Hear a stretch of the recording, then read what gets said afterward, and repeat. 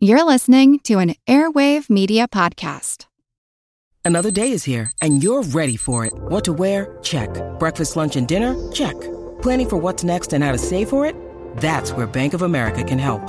For your financial to-dos, Bank of America has experts ready to help get you closer to your goals. Get started at one of our local financial centers or 24/7 in our mobile banking app. Find a location near you at bankofamerica.com/talktous. What would you like the power to do? Mobile banking requires downloading the app and is only available for select devices. Message and data rates may apply. Bank of America N.A., member FDIC. When you need mealtime inspiration, it's worth shopping Kroger, where you'll find over 30,000 mouth-watering choices that excite your inner foodie. And no matter what tasty choice you make, you'll enjoy our everyday low prices, plus extra ways to save, like digital coupons worth over $600 each week. You can also save up to $1 off per gallon at the pump with fuel points. More savings and more inspiring flavors make shopping Kroger worth it every time. Kroger, fresh for everyone. Fuel restrictions apply. Yo, everybody. Welcome back to Earn and Invest. I am your host, Doc G, and this is Rewind Week, the week where we play older episodes that may be new to you. This episode is about what happens when the fire burns out. If you're interested in financial independence, retire early, and yet you find yourself getting tired of shooting for those net worth goals, take a listen. Some of my favorite content producers here, and we are talking about what happens when the fire burns out. Take a listen. I hope you enjoy. Hey, this is Lisa, also known as Mrs. Mad Money Monster. This is the Land Shark. This is Mr. Refined from refinedbyfire.co. This is Robert from Stop Ironing Shirts. And you're on the Earn and Invest podcast.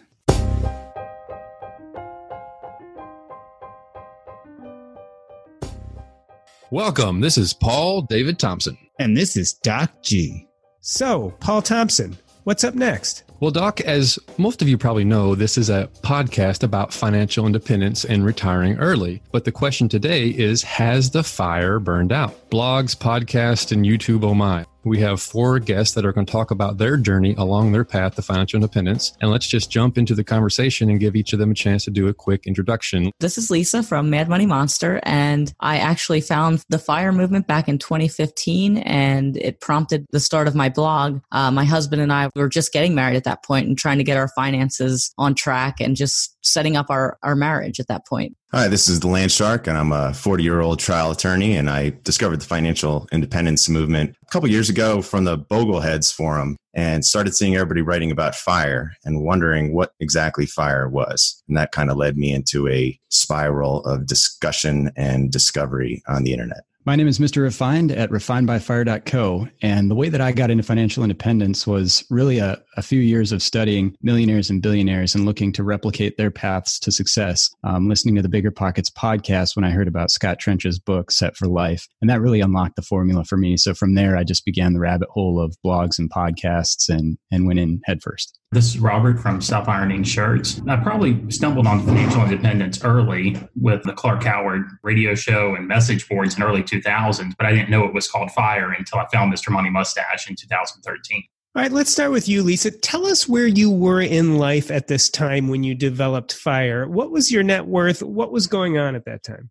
Well, I don't usually discuss net worth numbers and such, but my husband and I, we were a series of taking 2 steps forward and 1 step backwards as far as our lives up until that point. And 2015, we were in the process of buying a home that we couldn't really comfortably afford only because we had a rental property and then we also had a current home that we were going to turn into a rental property. So having all that overhead and just, I guess, the stress of having those liabilities and not knowing what would happen if a tenant would move out. If, and he does consulting work and contract work. So what if, the next year isn't as good as the last? It was those sort of things. And then we just kind of got a little bit too stressed out. We pulled the plug after a bad inspection on that big home we were going to buy, which was fantastic. It was so much relief. And that's when I did the internet rabbit hole and found the FIRE movement. So that's how we got down that hole. And I found many blogs and just wanted to replicate that success and get our finances really on the fast track. And that's where FIRE came in for us.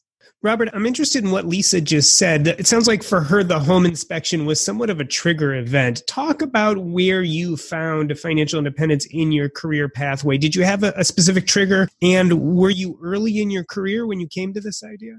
We were always pretty frugal, and I credit my wife for most of that. But I think in 2013, it was really my trigger because we had grinded through $100,000 in student loan debt. We bought a big fancy house in Atlanta that immediately plummeted in value after we bought it. But by the time 2013 rolled around, we had some savings, and then the market returned almost 30% that year. So we were looking at our accounts month after month and realizing we actually have a decent sum of money. And as we were researching what to do with it, that's kind of where we stumbled across Mr. Money Mustache. And when you see somebody who retired with $600,000 in a paid off house, and we said, hey, we're not too far from that, we got really interested.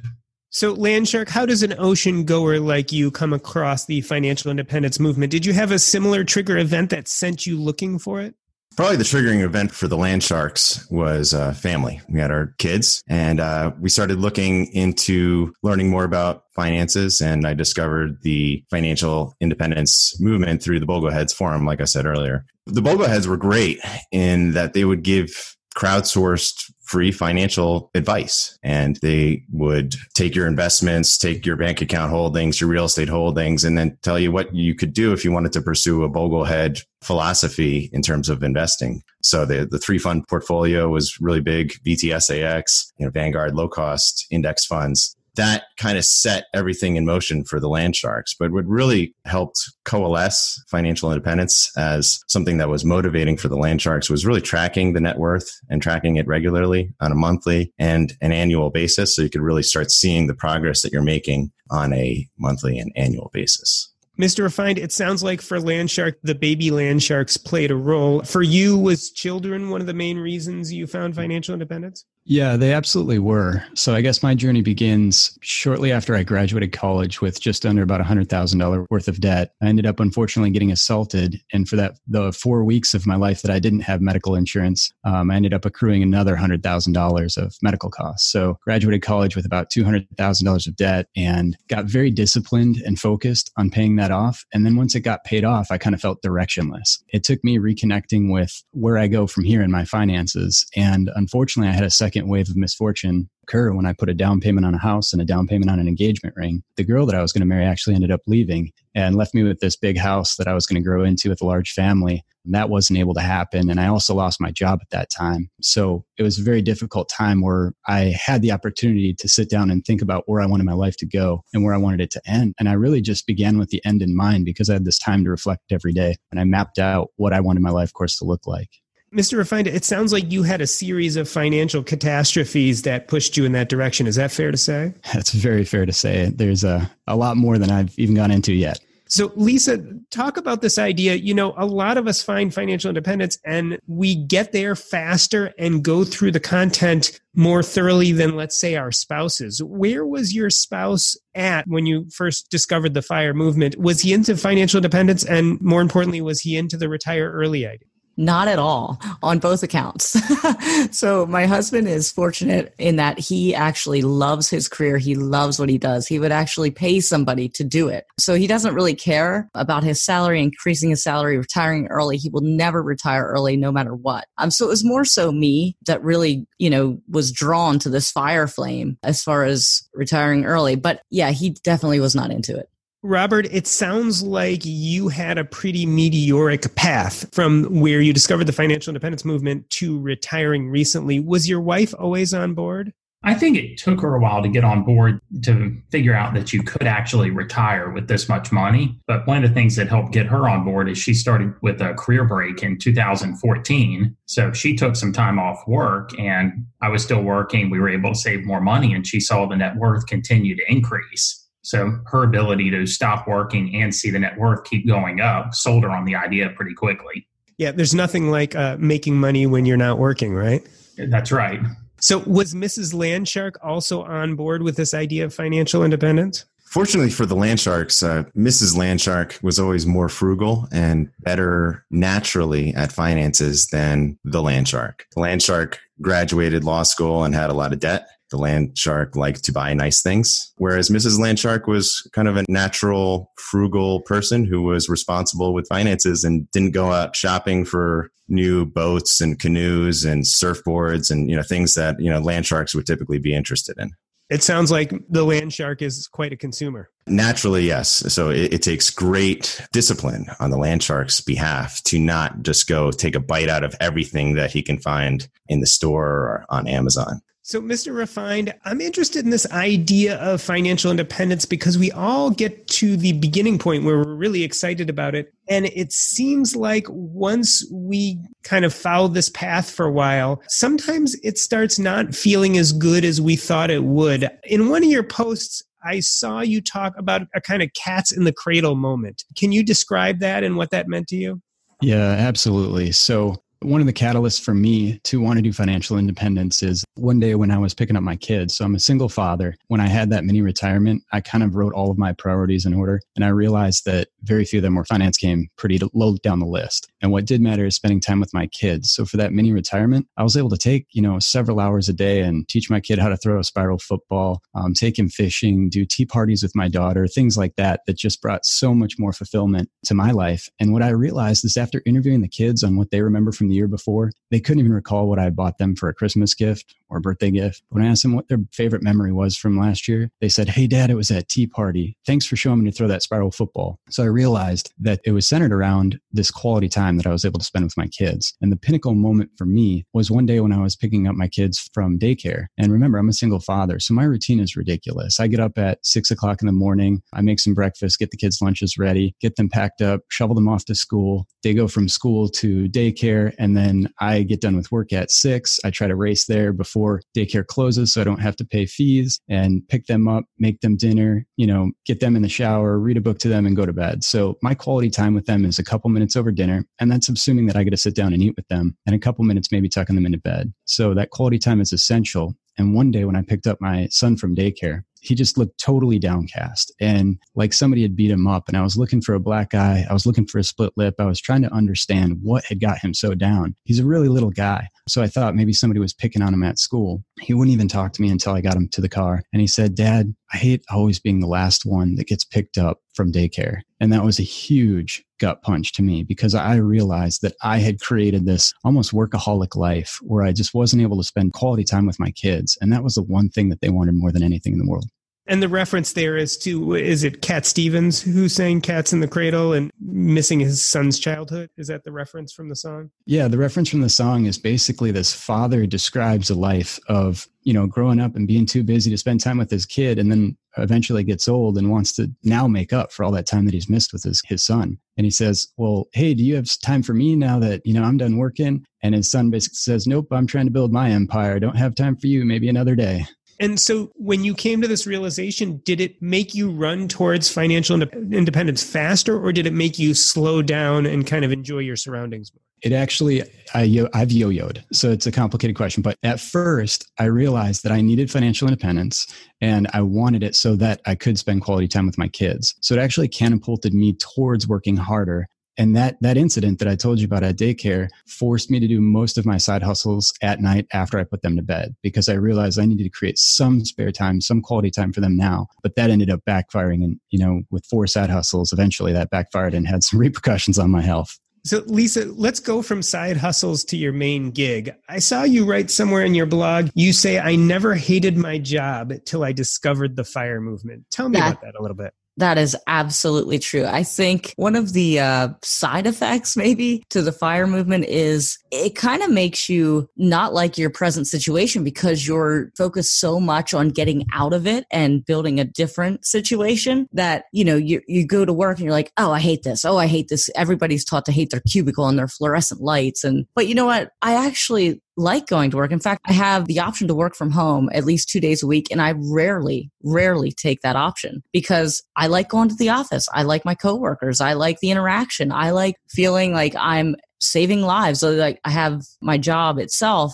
That is something that does occur. So I don't know. It just really made me not like that atmosphere. And I never had that before. I never hated my job until I found FIRE. Robert, I want you to follow up on that. In your blog, you mentioned this idea of you giving your notice as this giant crescendo moment when you walk into the office and give your notice to your boss. But then you also talk about the wisdom of coastal FI. Can you talk to us a little bit about what coastal FI is and how that relates to financial independence burnout? Sure. I mean, so the concept of Coast FI, or I like to define it as once you get $500,000 or $600,000 saved up and you're under the age of 40, you really never have to contribute another dollar to your retirement accounts. Because at that point, you will inevitably be a multimillionaire at normal retirement age. And where sometimes I look back and wonder is, should I have, 5 years ago gone and changed a career or went to a more laid back employer versus working really hard to try to hit this number to not ever work again? Because some other people write about this, but I'm only, 4 months out from giving my notice, and there's already income opportunities that are showing up. And in hindsight, I'm going to realize that I worked longer than I really needed to. So in a sense, the power of compounding, right? So if you have in a retirement account like a 401k, $500,000 when you're 35 years old, as long as you broadly index that money and leave it, by the time you retire, you should have millions. Is that the idea? That's right. And do you think this would relieve some of us of, quote unquote, grinding it out at work? Yeah, I really would. And I think the fear that I always had was that I wouldn't be able to replicate the income that I was making before. But the reality is didn't need to replicate that income again. I would have been fine at 30 or 40% of that amount. And that was readily available to me at some places that probably would have been less stressful to work. Landshark, talk to us a little bit about FOMO. I mean, do we have fear of missing out in the financial independence community? I think there's two different camps, right? There are the lean fire types, those who believe that, well, if you can hit the $600,000, $700,000 financial independence target, then I'll be able to make a change in my career and fire and enjoy life. And then there are those who are more risk adverse and who believe that they need to really hit. And this is one of the camps that I think Landshark falls into. By all metrics, Landshark is FI. Landshark has enough in retirement accounts as a paid off house, probably could retire today, but doesn't feel FI and is trying to thread that needle. It's a delicate balance, right? You want to have enough to make sure that you can provide for the family, provide for your children, provide for the life that you want to have. But it's really figuring out when enough is enough, which is the real struggle that the Landshark family is presently struggling with. Because at the same time, Landshark truly believes that taking the time to appreciate, the best things out of life, which in Landshark's opinion are a loving marriage, healthy children, those are the happiest parts of life. And prioritizing family above all else is absolutely critical.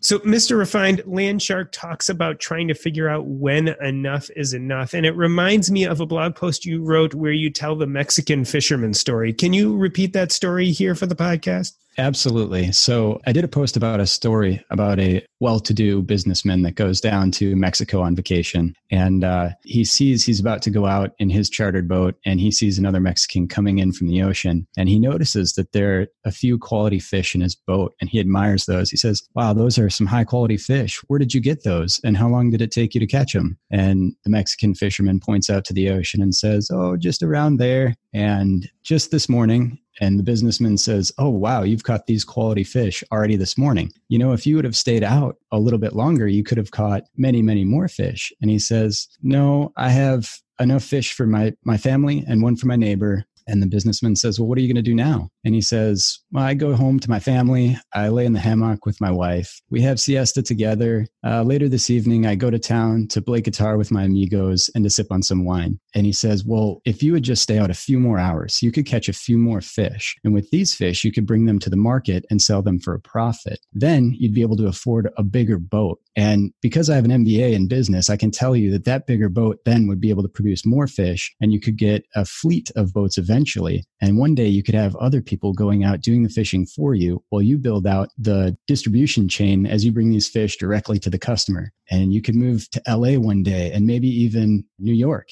And he says, Senor, and then what? And the businessman says, well, after about 20 years of this, you'd be able to retire. And he says, Senor, and then what? He says, well, then you could move to a small coastal village, go fishing in the morning, have a siesta with your wife, and go play guitar with your amigos while you sip on some wine in the evening.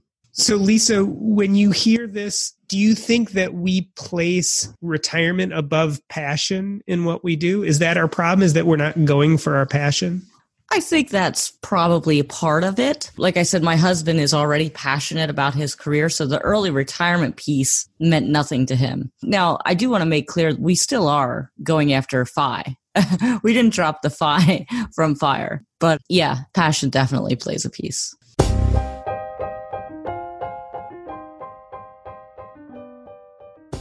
Let's be honest. Your first dip into the stock market can be complicated. You can get confused, you don't know where to turn, you certainly don't know where to start. That's why I'm telling people to check out Public.com. It's an app, you put it on your phone, it is incredibly easy. Once you sign up, not only do you see a range of stocks, funds, and ETFs, but you also see a community of investors. You can see what they're thinking about what's happening in the market. This is the best of not just an investing app, but also a social community where you can learn and grow. On Public.com, you can invest with any amount of money, invest in $1,000 stocks with just $1. The ability to buy slices of shares offers more flexibility on what you can add to your portfolio. When you invest with Public.com, you're never investing alone. They make it easy to collaborate and build your confidence as an investor. Go ahead and check out Public.com, download the app, and use code EAI to let Public.com know you're coming from Earn and Invest, and you'll get up to $50 of free stocks to get started in growing your portfolio. This is valid for U.S. residents only, 18 and above, subject to account approval. See Public.com/disclosures. This is not investment advice. Robert, now that you are post-retirement, are you happy that you kind of quote-unquote grinded it out a little bit, or do you wish you had followed your passion a little bit more earlier on in the game? I'm still trying to figure out the answer to that question. I mean, it's tough. I try not to look back at the past and dwell on it because that doesn't get us anywhere. I'm happy with the path that I took. In hindsight, I may have worked a bit longer than I really needed to. The other piece of it that I think took a long time for me to come to terms with was separating myself from that professional identity. You know, I hear what Landshark said, and I struggle with that a lot because I was in a position where I carried a fancy president title, was responsible for a budget. I had 30, 40 people coming to me for advice, and you turn in your notice, all that stuff disappears. Landshark, speak to that a little bit. How do you think you would do if you retired right now? Would that loss of identity be a big problem for you? Landshark doesn't think so. And Landshark's glad that Mr. Refined brought up the story about the Mexican fishermen because Landshark has feasted on many Mexican fishermen over the years, and they are quite tasty. On the issue of passion, though, Landshark pursued his passions for about a decade after college and was a professional musician before becoming a lawyer. And so Landshark doesn't feel any regrets, for anything like that. Landshark has tried the passion route, but, more rewarding has been having a family, seeing children grow up, having a loving relationship with Mrs. Landshark. But in terms of how Landshark would do right now, Landshark thinks that the most important thing is that you need to have some meaning in life, right? You need to have some purpose. And if you don't have something to retire to, you're going to be bored when you actually retire. So really, it's figuring out what makes your life meaningful, joyous, free, and exciting, which is the whole purpose of striving for FIRE and really for FI, not necessarily FIRE, because Landshark doesn't think that retiring early is necessarily the purpose in all of this. It really is achieving the freedom that FI brings that then facilitates doing what you want with the remaining time that you have left on this planet. So you talked about following passion, and I think that's really important. I had a financial mentor once mention to me, if you had all the money you need to retire, and this is long before I knew what FIRE was, what would you do tomorrow? And I said, okay, so I don't have to go to my job and I don't have to earn money. I have what I need. I said I would walk out into the woods and go hunting for a week and not come back out of the woods for an entire week. And he turned to me and looked me in the eyes and said, then you need to find a way to make money doing exactly that. And that gave birth actually to one of my side hustles right now, which is being a hunting guide, because I get to go do my passion. And that's one of my weekend jobs. So I get to go live out that passion every day and sample it and try it now before my income's on the line or before I reach financial independence and see if that's really something I want to take on. So Lisa, I'm interested by what Mr. Refine says. Is that the idea that maybe we can avoid burnout by bringing more purpose into our work lives? For me, I think the burnout just came from, look, you find fire and you think you save X amount of money, you have whatever invested, you can quit and not work. But then the more blogs you read, the more podcasts you listen to, people are working. So what is the dream necessarily? Is it a career change? Then let's call it that. And maybe I'm going down the fire police, hole at this point, but I truly do believe that, look, I created my blog, and as my blog has become more successful over the past 4 years, I have had sponsorships and I have had, advertisements, and I've had deliverables and contracts and things like that I've had to deal with my blog, which is just as stressful and time consuming, if not more, than my full-time gig. So I don't know. I don't know where I'm going with this other than, is it really retiring early? To me, it's not. Robert, I think that's a good question. We use the term FIRE. We talk about retire early, but is that really what people in our community are doing? I would say for the most part, no. People aren't fully retiring. They get to the FI piece, then they figure out what else they want to do, and those other things naturally bring in money. And people who got to this point just aren't going to turn down things that bring in money. So to that, I might add, and I think I wrote this in one of my most recent posts, maybe the one about burnout, but it's just a simple thought that if money were of no consequence in your life, you'd get up in the morning and use the gifts that you've been given on the things that you care about in an environment that fits your values. Then you'd be able to live out your true calling, and you'll have drive and energy to execute your true purpose and achieve fulfillment. Because at the end of the day, I don't think what we're looking for is a ton of money. I don't think what we're looking for is job title. I think what we're looking for is fulfillment. And that comes through, the 12 virtues that I've listed on the site, the autonomy, the mastery, the purpose, those kind of things. Landshark thinks that that's a really good point that Mr. Refine brings up. Ultimately, from Landshark's perspective, it's meaning and contribution. That's what Landshark's striving for. And Landshark thinks that's what most people in the FIRE community are really striving for. It seems like it's an outlier where you have the FIRE blog who is talking about retiring early and just sitting in a hammock for all the time, right? Everybody wants to do something to make their life meaningful. And there are many different ways to achieve that. You could have a family. You could volunteer in your church. You could become a hunting guide. There are lots of different ways to contribute outside of just regular 9-to-5, gainful W-2 employment that most of us are stuck in. But I think the drive that people have when they're actually striving for FIRE is identifying, how can I contribute? How can I find that meaning outside of my employment? Now, some people may find it in the employment, which makes it difficult for them to leave. But a lot of people who don't feel passionately about their 9-to-5 are too busy working to actually have the time to then spend the time to identify what it is that they actually want to spend the time doing with the rest of their lives. I'd also like to add that chasing a job title isn't necessarily a bad thing if it does give you fulfillment, right? We need smart people in these higher level roles that are going to do good for the world, right? So if that brings you fulfillment, fantastic. I also don't think it's bad to want to have a big pile of cash at the end of your life to leave for your family, for legacy wealth. And that's another thing that, maybe I'm a little bit different than everyone else, but that's my thought process. That's a really good point. And I can speak from having financially coached a lot of different people, that what's behind their why is things more like the ones that I mentioned: autonomy, mastery, purpose, but also identity, connection, community, contribution, progress, freedom, gratitude, and generosity. And I think it's those things that if they can get through their career, they're usually happy workers and have no intentions of retiring early. But if they're anything like me and they were stuck in a cube as a keyboard jockey, pumping out stuff that people would forget about by the next day, then you don't get those fulfillment elements out of your day job. And some people, like you said, can get that out of their title. Me, it's nowhere in my title. The things that I do don't ever get appreciated and they fall on deaf ears. And that's part of the reason I like to financially coach, is because then I get to see the look on people's face. I get to see how I've helped them. We get together later down the road and do a progress report, and I get hugged because I helped somebody pay off their debt. Like, that's making a meaningful, noticeable difference through connection and community in that. So I have to agree with that nothing wrong with the traditional FIRE wanting to have that pile of cash. But I think we're all chasing something. We're calling it a job because we're American. And that's what culture tells us to do, is seek value through your profession and title. But the reality is, I think in FIRE, that veil falls away. And we're seeing things that mean more than job and title and income.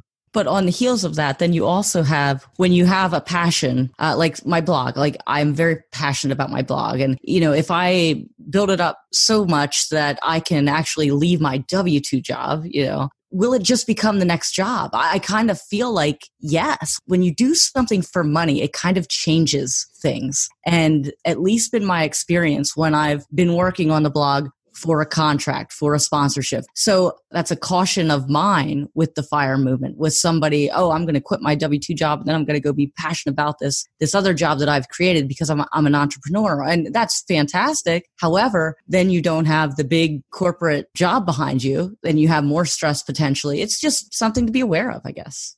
Sorry, guys. That's certainly food for argument. And that controversy is definitely going on in every FIRE conversation there is. But the filter that I would pass that through is, do you love it so much that you would do it if you didn't get paid to do it? Because for me, that was being a hunting guide. I literally would do that for $0. That's true with my blog as well. I started it up just to see if it was something I wanted to do and was passionate about and would keep it going. And about a year in, I realized I love this. Like, I hadn't even collected a paycheck at that point. I hadn't monetized my blog. And I said, I love this. This is awesome. So it makes sense for me to go to that next step and then monetize it. As you said, it's just the spirit of an entrepreneur. When you find something you love doing, make money at it while you do it. Makes it that much more engaging.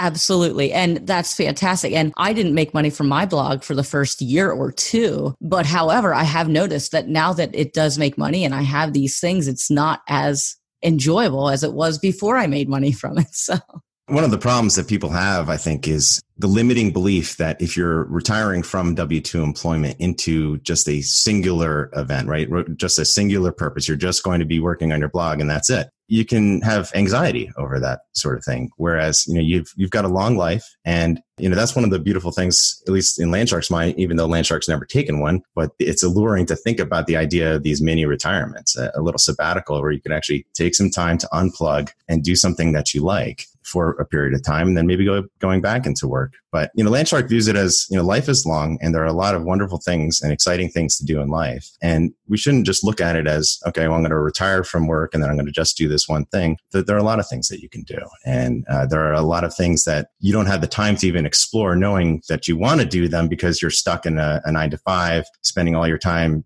just being a W-2 employee. Whereas if you're FIRE and you have the time that frees up and the opportunity to explore all the wonderful things that are possible in this world, it's just such an alluring concept. And that's why I think everybody should be striving for FI and not getting burnt out in pursuing FI, because ultimately, the purpose in all of this is to buy us freedom and to buy us time. Yeah, Landshark, that's an excellent point. I like the way that you structured that. And I have to say that I talked to Brandon, the mad scientist, last year at FinCon, and he's a guy that has taken this journey and brought it all the way to the finish line and then had some time across the finish line to really evaluate what life is like. And that's a unique perspective. He's just a little bit further ahead of the game than a lot of us are. So I took that time to ask him a question. I said, what would you do differently? And his one and only one answer was, I would have slowed down. I wouldn't have taken it so aggressively, and I would have stopped and smelled the roses. And that's kind of something that I thought about a lot while I was recovering. So haven't mentioned this yet, but the reason I posted the article about burnout was because I was working 4 jobs. And while my willpower is there, when I find something, I want to go after it. I want to do it well, and I want to do it the best that anyone can do it. But my body can't keep up to that. I still have to live within the physical bounds of my body. And it just said, sorry, working 60 hours a week without taking a day off, that's not something you're going to be able to do. So I ended up sick. I ended up in bed and just had to rest. Like, if you ask me what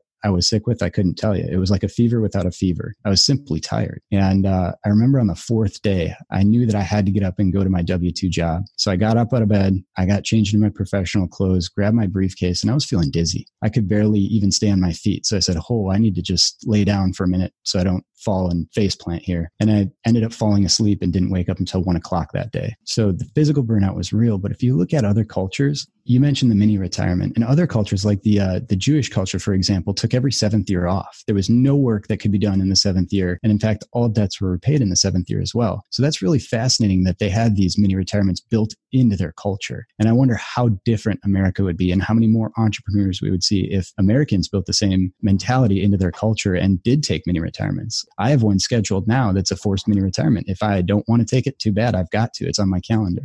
I love the idea of taking a mini retirement, and the people who go and take a 6-month, 1 year, 2 year career break and then really take that time to evaluate, what do I want to do? I always struggled with the thought of what's next. What am I going to do when I retire? Because I was in a job that contractually prohibited me from taking up any income earning side hustles. And some people in finance or accounting have those types of restrictions in their job. And I give credit to Doug Nordman for writing a post back in 2011 called The Fog of Work. That was a play off of The Fog of War. And I encourage everybody to read it because that was one of the first times I read something in the FI community where it said it's okay to leave and not know what you're going to do next. So Landshark, I'd like to bounce off that statement. It's okay to leave and not know what you're going to do next. But I also feel like we're saying that in some sense, financial independence is a false goal. That if that's like our main goal, we're going to find ourselves burned out. How do you mix those two ideas together? It's tough. I think if you have a singular focus on FI to the exclusion of all else, you will be necessarily disappointed, albeit rich, when you reach FI and FIRE. I think if you don't take the time to actually think about your values and think about the things that you want to do to contribute to the world and to society, then you're chasing something that I think there's going to be some disillusionment when you get there because you're going to get across the finish line and then say, then what? Because you haven't actually taken the time to think about the things that you value, which is really why it's important to read blogs, read books about, personal development and think about the things that you want to achieve in life. There's this great quote from Hal Elrod, and he said, who you're becoming is far more important than what you're doing. And yet it is what you're doing that determines who you're becoming. And that to Landshark really just hit home because, it's these success is processional and you're constantly on this path where, you get into this habitual pattern. You wake up at the same time every day, you go to work, you pick up the kids from daycare. And then before you know it, life has passed you by and you haven't really taken the time, as Mr. Refined talked about, as Brandon pointed out, to smell the roses along the way. So it is important to identify the things that you're passionate about, to identify the things that you're looking to contribute to society along the way. It's also important to take time to pay attention to your own personal health and well-being along the way, because otherwise you will be burned out when you get to FI. You're going to be so thankful that you've hit that goal and retired, but then you're going to be lost. You're going to be, at sea without an udder, and it's going to be a problem. Yeah, Landshark, you brought up a really good point that I wanted to build on. I recently posted a meme on social media, and in the first scene, it shows this guy running after money floating through the air, and he's tucking it into his arm and trying to grab every dollar bill out of the air and tuck it into his arm. And then in the next scene, it shows him with an arm full of money. He's at the end of this path. He's looking over a cliff, and there's a little sign stuck in the end that says "The End." And he's older in age, and you realize that he spent his entire life chasing these dollars, and now he's at the end of his life with a fistful of dollars, and he's got tons of money. But what good does that do you if you no longer have time to do whatever those dollars will buy you? And most people think that dollars buy happiness, but I would challenge that and just saying most of the things, if you just sat down and listed out everything that brought you happiness, it wouldn't be dollars. They allow you the freedom to be able to pursue those things because you're no longer plugged into a cubicle donating your time to corporate America, but it's that time that you need to really explore. And that's exactly the reason we actually stopped chasing an early retirement, because we do want to have those dollars at the end. However, we want to enjoy it along the way. We want to, explore our lives. And we're not investment bankers. We're not orthopedic surgeons. So for us to reach that FI number, we're really going to have to cut out and live extremely frugally for the next however many years to make that happen. And then over those years, we're missing out on the vacations, the nice vacations with our daughter. And we're missing out on all these other things that we might enjoy, like, I don't know, TV. So the extreme frugality piece for me was definitely a burnout, and it's not worth it to me. That's a really good point, Lisa. And the way the Landsharks went about it, we definitely tracked our net worth and we focused on the big things, paying off the mortgage, getting the kids through daycare. And once those two line items out of the budget were taken care of, it essentially bought us a sliver of FI just in and of themselves because they were such huge line items in our budget. So it was like 60% of our budget that all of a sudden was now free and available. And we periodically will track expenses as a means of keeping tabs on lifestyle and inflation, but we still reward ourselves along the way. The Landsharks, we take nice vacations. And while we may travel hack a little bit and take advantage of credit card rewards, Landsharks stay in nice hotels. That may not necessarily be acceptable from the FIRE community, but when the Landsharks went to Disney World, the Landsharks stayed at the Polynesian Village and paid top dollar for it. And Landsharks are totally happy with that decision because the kids had great memories and we had great memories and we don't regret it at all. So I think one means of combating burnout along the way is the concept that Lisa brought up, is periodically rewarding yourself along the way, and to make sure that you're not missing out, spending all your time and money getting to FI and not having the opportunity to have really rewarding, meaningful experiences that will shape those memories that, as Mr. Refine brought up, those are the types of memories that your kids will remember. Learning how to throw the spiral football, those types of memories that really make life worthwhile. I'm so on board with that. And in fact, we went to Disney a few years ago and we stayed at a mid-grade hotel resort, and it was fine. But we walked into the lobby of the Polynesian and my mouth dropped and I was so angry. We didn't know about it actually, or we would have stayed there. But I can say, with us still chasing FI and getting closer and closer every day, my stress level goes down. And that W-2 job, although I do enjoy it, and it's just not as important as it was maybe 5 years ago, right? So, and I feel like if and when we hit our number in quotes, right? It's a sliding scale, but we will have the option. I will have the option of changing jobs, leaving it for something else. Although I don't think I'll take it, because I do enjoy the job. So Lisa, I'd like to transition a little bit. You mentioned in one of your blog posts this idea of scrolling through the Pro-Fi social media on Sunday night before going to work on Monday, and maybe how that didn't have the greatest effect on you. Are the FIRE content producers selling a dream that maybe is not helping your average social media consumer right now? I think yes. I think definitely. I mean, yes, scrolling through, obviously my Facebook feed is full of personal finance stuff. So I see all this stuff all the time. I'm sure everyone else does too. But yeah, that definitely contributed to my negative attitude. My case of the Schmondays, right? On Sunday at 2 p.m., like, oh my gosh, I have to get up and, however many hours and drag myself into the office. But definitely that contributed to it. And I do think it is selling a dream. I think a lot of the people producing the content, there are people, I make $100,000 a year from my blog. You can too, and you can, but oh my gosh, is it a lot of work to get there, right? And so can the average person, can they really follow these principles and make this happen in their own lives? The average person, yes, they can. Yes, obviously the answer is yes, but do they want to? Do they want to save 50% plus of their income? Do they want to, increase their income, cut down their expenses, really live minimally to get that savings rate up? Maybe not. And maybe that's not, it's not speaking to everyone. So that's my concern with the FIRE movement. Are you selling a dream that's not realistic for the majority of the people who would still be on board with reaching financial independence, even if it takes them the majority of their lifetime to do so? So Lisa, I think that's a valid point. You're bringing up something that I think turns people off from the FIRE movement. I hate it. It comes from this idea that you're just going to go from 0 to a 65% savings rate overnight. And what I'm hearing also from all these panelists is the right answer isn't necessarily going from a 60% savings rate to boom, retired. I think this Coast FI idea that was mentioned is a really good plan of kind of slowing down gradually. So you start introducing those passions in place of that job title. And I guess what I would say to people that aren't totally on board with this message yet is give it a chance, scale into it, stick your toe in the water and just test out the waters and see like, hey, what if I did 10% next year? What if I go from 10% to 20% and use a spectrum theory rather than an all or nothing and just say, what does my life look like if my savings rate is 30%? Is that the healthy mix for me of saying, I get to enjoy a lot of life's joys right now, like staying at Disneyland, but I'm also doing a good job saving for my eventual retirement, even if it pushes a FI date out 10, 20 years.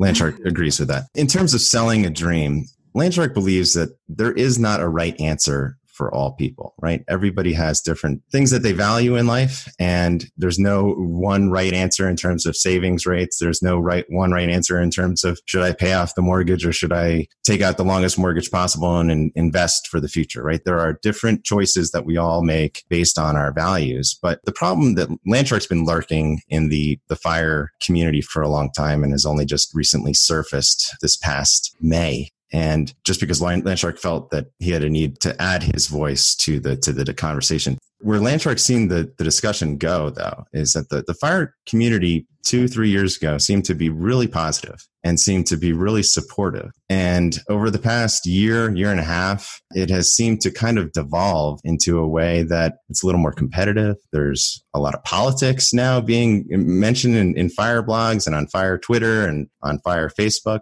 And Landshark believes that we're really losing sight of what's important, which is, developing a community that is supportive of all of us and not competing about, oh, well, Landshark has the right answer, and therefore it's the right answer for Lisa and for Robert and for Mr. Refined and for all of you. Landshark hopes he has the right answer for Landshark, and Landshark's trying to do the best for Landshark, and Landshark wishes the best for all of you. So, Landshark hopes that, we can all bring a little more positivity and a positive message to the fire community and try to recenter and refocus ourselves on what the purpose in all of this is, which is achieving financial freedom to buy us freedom, to buy us time, so we can then have the most meaningful lives that we can all hope for.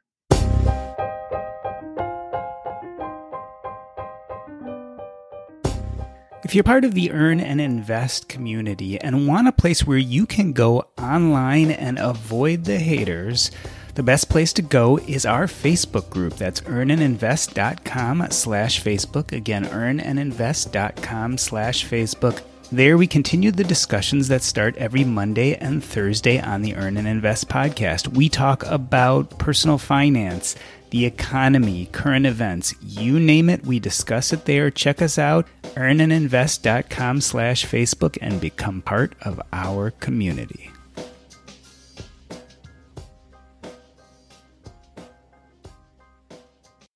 I like to expound on that because as the fire movement is growing and becoming more of a legitimate movement, it's getting larger. And as a result, it brings in some of these ideas of politics, and it's not so ideal anymore, right? There's nuances now. So is the movement burning out? Is it turning into something that we don't really want? That's kind of the original crux of this question is, individually, are you going through this idea of burnout? And what are we doing in the space to make sure that we're not burning the candle at both ends and flaming out?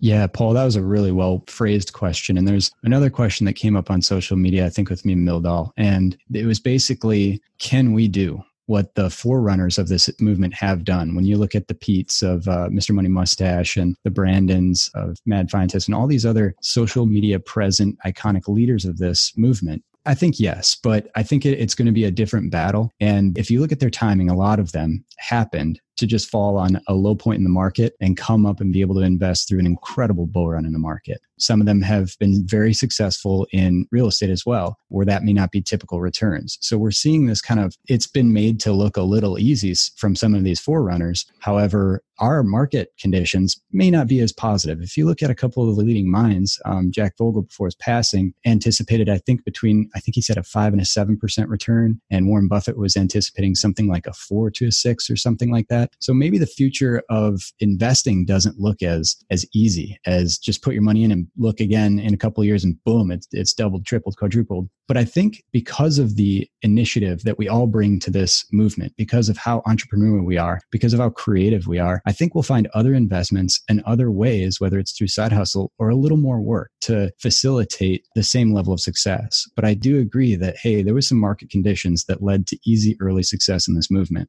Now, is that realistic? That's a question we have to ask when faced with burnout. Is it realistic? How much work does it take to duplicate that rate of success? Well, Landshark thinks that with any movement that grows the way the fire movement is growing, it's natural that you're going to have these factions that are forming, and you're going to have more kind of compartmentalized groups within the fire movement. So there is not just a one size fits all fire movement anymore. There's a real estate fire movement. There's the index fire movement. There's the political fire movement. There's the lean fire people. There's the fat fire people. And, there's a little growing pains associated with what we're seeing in the fire movement. And Landshark doesn't think that that's actually going to work its way out. It's just going to be something that is going to continue to grow, and it's going to continue to grow over time as more attention gets put on the fire movement. So Landshark thinks that it's really just something that's here to stay. In terms of whether fire is actually burning out, Landshark thinks that the concept of fire, financial independence, retiring early, never really could sustain itself because most people can't even pay their credit cards off on a monthly basis, let alone save at a 50% or 20% savings rate for retirement and hope to retire early. So it's an artificially compartmentalized world that everybody within the fire movement is living within that is then getting compartmentalized even further into these subgroups. Landshark just hopes that people start treating each other with a little more respect. social media certainly isn't prone to bringing out the best in people. And that's the shame in all of this is you open up Twitter and it can be really toxic at times. And if anything is going to contribute to fire burnout, it's not fostering a community. It's actually driving us against each other and driving a wedge between us. So Landshark would argue that we should all do a better job at actually fostering community, being good to one another if we want the fire movement to really grow to where it should be. No, I think one of the good things about the growth of the fire movement is the ability for people now to find somebody who's relatable. 5 or 6 years ago, when I started looking at this, I don't know if a bike riding engineer was the most relatable person to me when I was wearing a suit to work every day and working in a hot climate. But what I have enjoyed is people who reach out to me on my blog and say, hey, I feel like I'm 5 years your junior and following a similar path. I look at the number of physician bloggers that are out there now that other physicians are relating to. I mean, when I was working, we financed a doctors group and went to dinner with all the physicians, and it was really impressive when the White Coat Investor and Physician on Fire was brought up at dinner about how they were learning about finance. And then I had to not get really giddy in my professional job and start talking about them.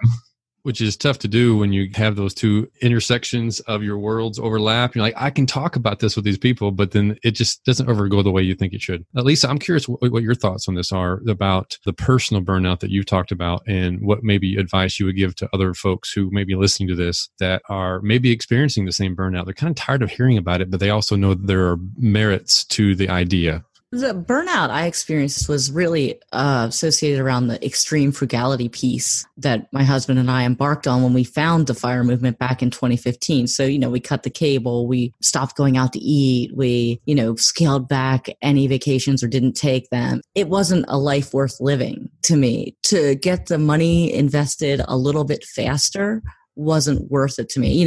I even started a clothes buying ban, and I think I went a year and a half without buying clothes, which I guess that's good, but I never had a problem in the first place. So it's not like I'm a shopaholic and hiding bags in the trunk until my husband leaves, the house. So at the end of that ban, I actually went out because I did need some new things. I needed some clothes for work for my W-2 job. And, I spent some money, but, I didn't go overboard, and I would have spent probably the same amount of money had I not embarked on that ban in the first place. And I felt deprived, so it wasn't worth it. Like those sort of things, it's gimmicky for me, and it's just not worth it. And however, there are some things, some gimmicks that I do use that I enjoy. So I know that some of these things are motivational for people. And again, I'm not bashing the fire movement. I love it. And I love the principles of fire. Just for us, we've scaled back the acceleration of it, and we're focusing more on FI. Which is the advice that we hear several people here talking about, even from, through Mr. Refined by Mad Fientist was, slow down, right? I mean, what's the hurry? Lisa, it's good that you didn't go overboard for obvious reasons, but it's kind of like trying to lose weight, right? Calorie deprivation, it works, but it's not sustainable. And extreme frugality works, but it's not sustainable. So in terms of, from Landshark's perspective, what helps Landshark stay motivated is setting these things on automation, putting in processes in place that can be automated over time, that 5, 10, 15 years later, you're going to open up your bank statements and your Vanguard account statements. And then as Warren Buffett talks about, then you'd have a heart attack. You got to call your cardiologist. So that's the way to really avoid burnout. It's to set it and forget it, not check your accounts too often, not freak out about market movements, but live a little along the way. And extreme frugality, if it doesn't cause stress to yourself, it's going to cause stress to those around you, whether it's your friends or your family, because you're not going to be going out to dinner with them, and you're not going to be picking up a bar tab, and you're not going to be buying your kids, the stuffed animals that they want when they're on vacation. And, there are the things in life that just aren't worth the extreme frugality because, the latte factor, right? Habitually, they can turn into problems. But, once in a while, they're actually really nice rewards that can help you stay motivated and smell the roses along the way.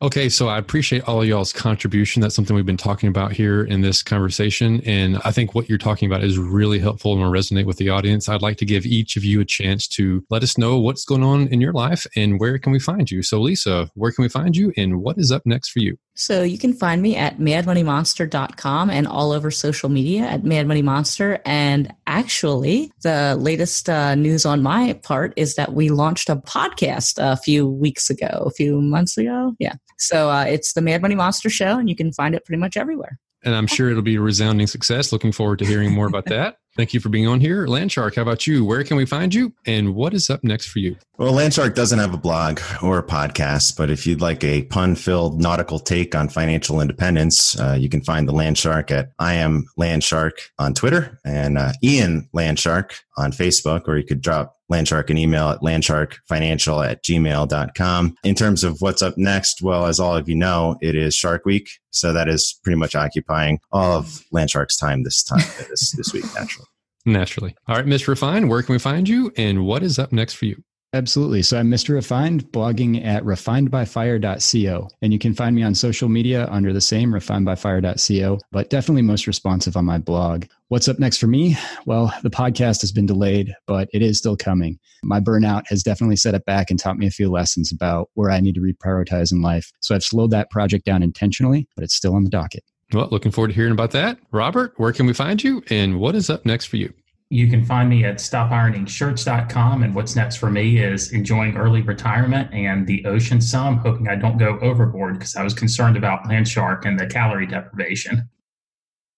All right. This has been the What's Up Next podcast. On behalf of myself, Doc G, and my co-host, Paul Thompson, we wanted to thank Lisa, the Mad Money Monster, Robert from Stop Ironing Shirts, Landshark from Landshark Financial, and Mr. Refine from Refined by Fire.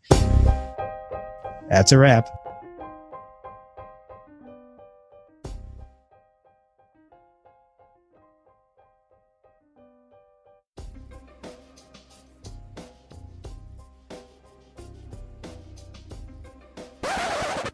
Yeah, Robert sent us a note saying that he had to stay on mute the whole time because he was laughing at all of Landshark's jokes.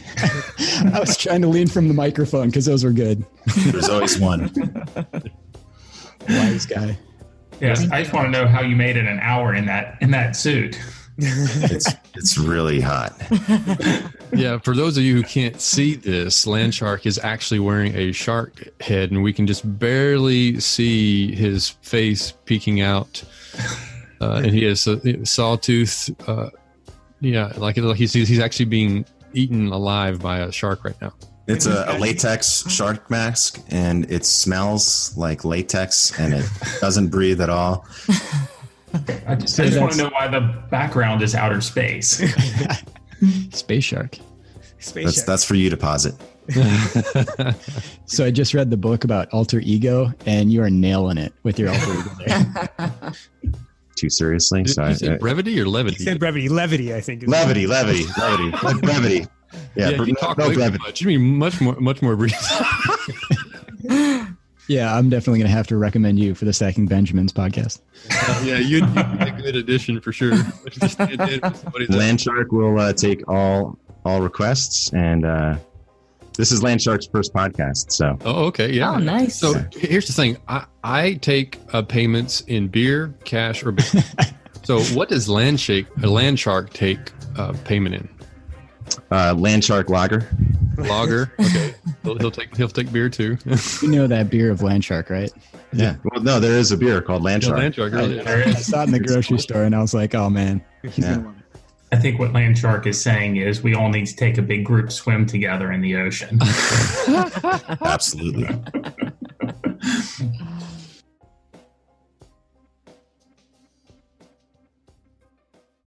You care about your money. Of course you do.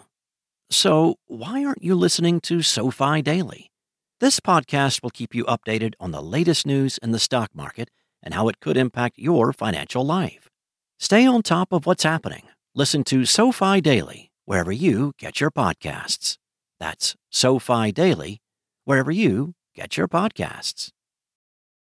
It feels really good to be productive, but a lot of the time it's easier said than done, especially when you need to make time to learn about productivity so you can actually, be productive. But you can start your morning off right and be ready to get stuff done in just a few minutes with the Inc. Productivity Tip of the Day podcast. New episodes drop every weekday, so listen and subscribe to Inc. Productivity Tip of the Day wherever you get your podcasts.